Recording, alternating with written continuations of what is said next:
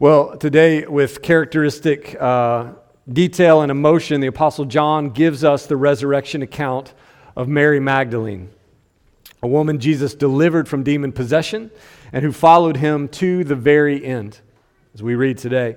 She happens to be mentioned in the gospel 12 times, which is more than most of the apostles. Just a little fun fact, it's interesting. And in a culture where a woman's firsthand testimony wasn't even valid in a court of law, John hands the megaphone to Mary.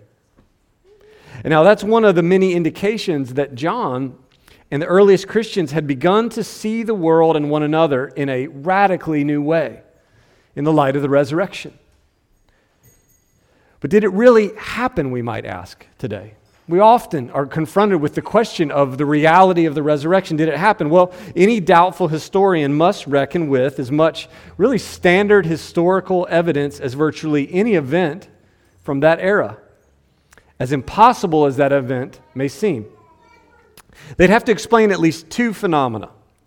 One, how was it that a claim so seemingly absurd didn't fizzle out like so much nonsense before it? And two, why would the people proclaim it so doggedly, even when it meant being ostracized, persecuted, or killed? Let me put it another way. Either thousands of people went insane in just a little over a month, or something radical actually happened. Of course, we believe it did, but not merely because the history is sound and compelling. We believe it because the story itself is as unique and powerfully alive as the one around whom it centers. Because it's become as real as anything else in our own lives and our own histories. But today, having heard the story of the resurrection again, I want to focus on these four short verses in Paul's letter to the church in Colossae, where long after all the hubbub has settled down, these resurrection people have got to figure out how to get on with it, how to stay the course in this overlap of old and new worlds, in this collision of cultures, in this strange and powerful message that they've made their own. And to boot, you have the psychopath, Nero, who's become the emperor of Rome. And that's one big reason among many why following Jesus had gotten complicated by many orders of magnitude, culturally or otherwise. As Jesus promised, this happy news has become a hard mission. This cruciform way of life required courage grounded in faith. And I think it's always good on Easter, and really always good on Sunday, to remember what we mean by faith. What do we mean by faith?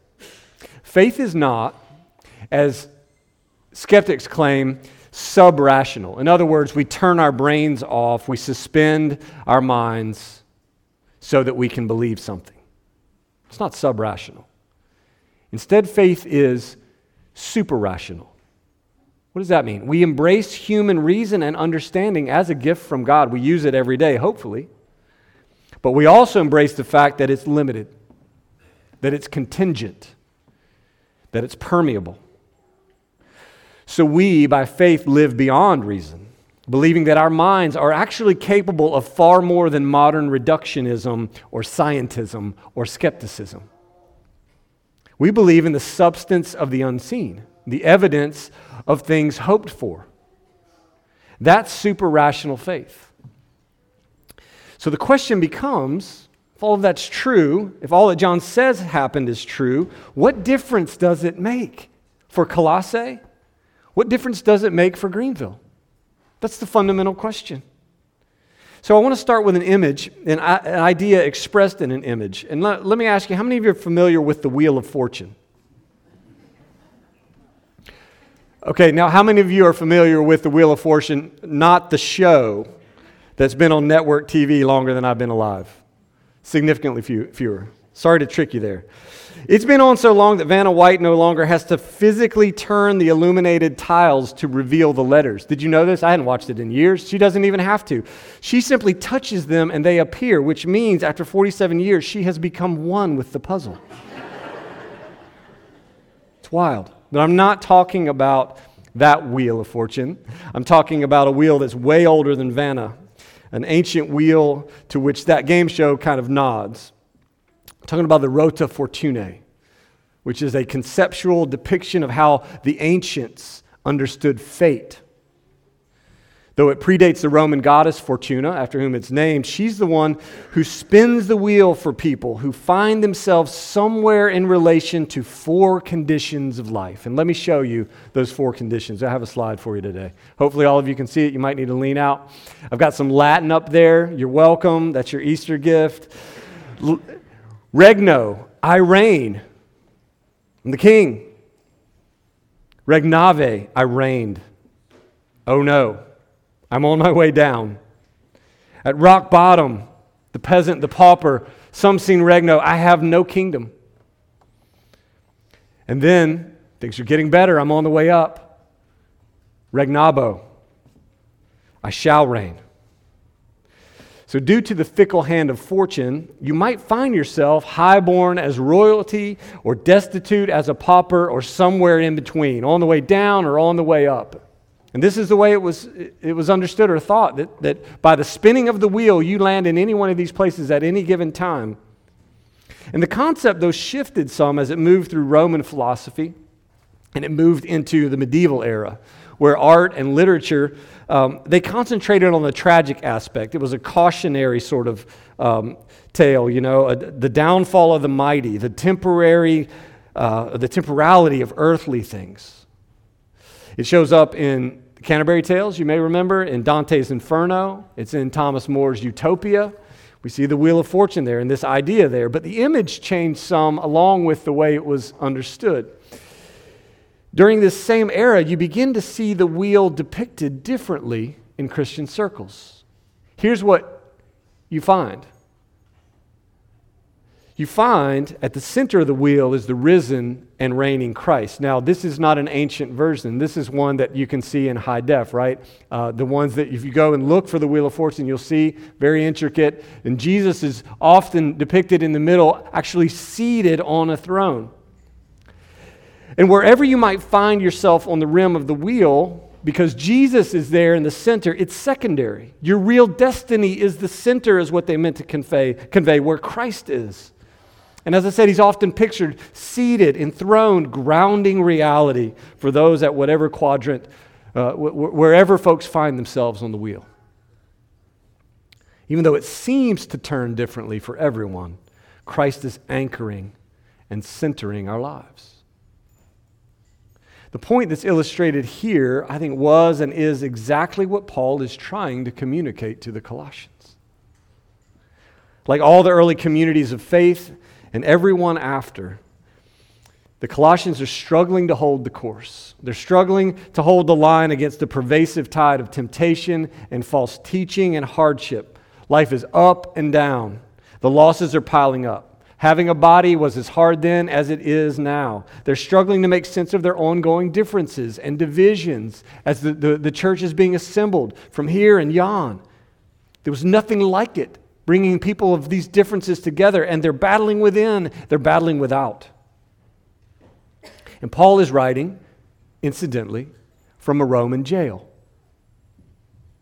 Yet at the beginning of the letter, he wants them to feel the magnitude of Jesus in the midst of challenge, saying he is the image of the invisible God. He is the firstborn of all creation, by whom all things were created in heaven and on earth, and visible and invisible, whether thrones or dominions or rulers or authorities.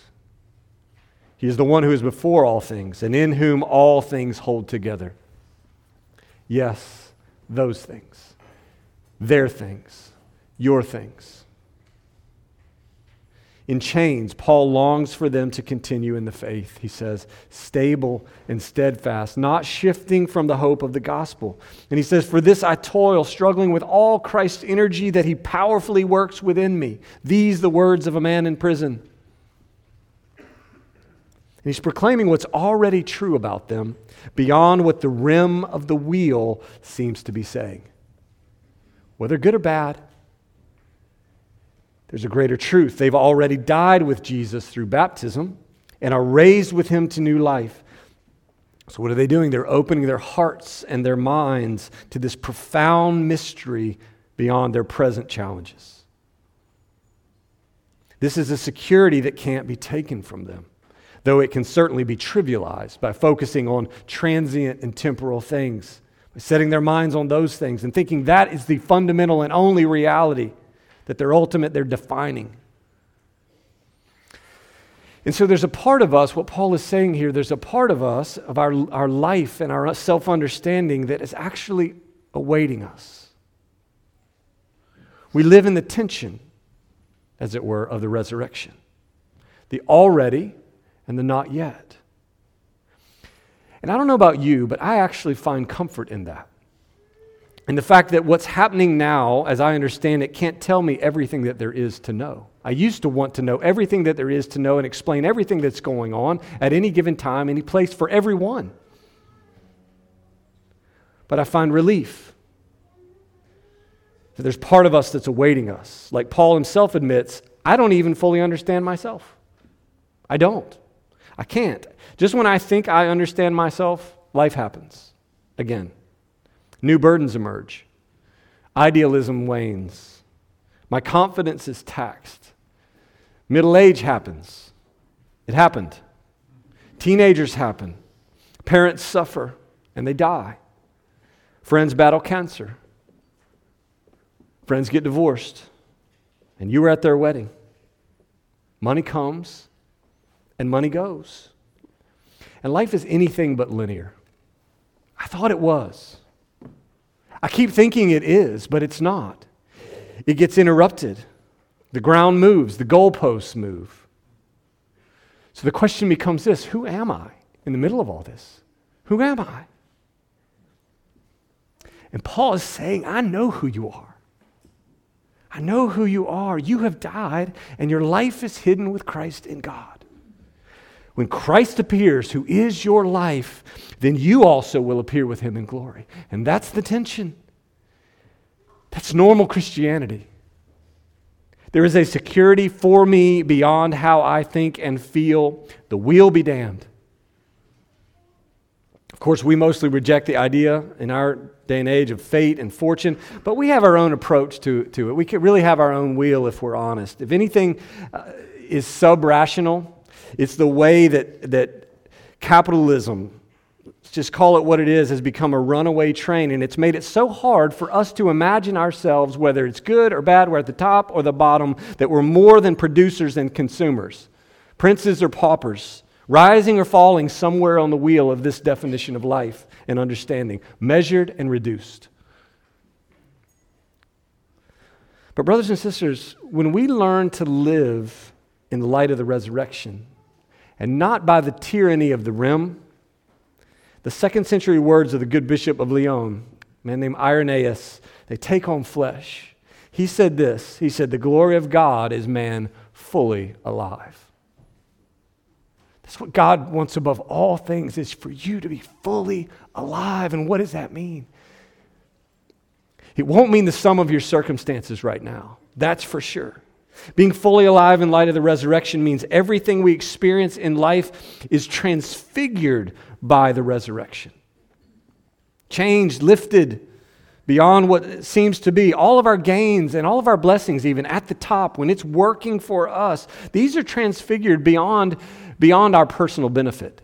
That's not all they're for. They grow from the seeds of gratitude, and they flower into hospitality and generosity and generativity. The active work of life and resurrection in the world around us. And when people raised with Christ seek the things above where Christ is, as he says, even our hardships, life at the bottom, as it feels like, they're transfigured beyond personal loss and despondency and become opportunities for compassion and empathy. That's being fully alive too, do you know? The kind of ministry our Lord himself chose. Dignifying those who could only imagine their lives as some sort of punishment or failure or isolation, unable to think of themselves beyond the lie of the rim of the wheel. If you ever travel to churches in developing countries or parts of those countries, you will find Christians who are shockingly liberated from the rim. even though their circumstances seem to suggest misfortune. You find people of the resurrection not merely hoping for the future, but already living it with a strange, inexplicable joy. The levels of gratitude and generosity that I saw in the Sacred Valley of the Incas in Peru, or in the tiny real community of believers in Muslim Senegal, or in little shanty towns in Mexico, it was staggering. And to be sure, their suffering is not to be trivialized. Much of what they suffer is more than they can do anything about. It's systemic failure of social systems and infrastructure and government and you name it. Their hardship is profound. I'm not saying in any way that we should trivialize that or just see them as happy-clappy in spite of this difficulty. But for them, it's not ultimate, and they know it in a way that surpasses knowledge. And then after these folks that I came across, every time I traveled, after they scandalized me, they assured me that the resurrection life is real. And it's experiential. It's lived in real life, and it's embodied truth understood most fully by those who aren't captive to the wheel. To what Paul calls the kinds of philosophies and empty deceits that the Colossians were falling prey to in chapter 2. The expectations of these brothers and sisters, it would seem, in these places where life is much harder than we can imagine, their expectations are married to the resurrection. And that's our desire, to be married to the resurrection as our central and defining and grounding reality, the super rational wisdom beyond the weak constructs in every passing era. There's nothing new under the sun. It's still as weak as it was when it was pervading the church in Colossae. If this is Paul's desire for the Colossians in their particular time and place, friends, this is his desire for us in ours. So it's good that we hear these 4 verses again. Jesus, who is our life, is alive, he's saying. So we're alive. And regardless of how we feel or what we face, we're alive and fully alive. And it's the glory of God. We are the glory of God illuminating the darkness, even 2,000 years and 6,000 miles removed from the empty tomb. Here we are. And it's in this strange and glorious truth that Paul himself can embrace the tension of the resurrection, can disregard the wheel and what it might be saying, and he can close his letter as he does, saying this: remember my chains. Grace be to you. Grace be to you. Lord, we thank you for our brother Paul. We thank you for our sister Mary. We thank you for what we have in you. And we thank you, Lord Jesus, that you are alive and that you went through unthinkable injustice and suffering for us. And so, Lord, help us today to get our thinking and our acting and our conceiving and our imagining off the rim of the wheel and into the center today. You are alive and you are grounding our reality, and help us to live in that very reality. We pray all these things in your name. In the name of the Father, of the Son, and the Holy Spirit. Amen.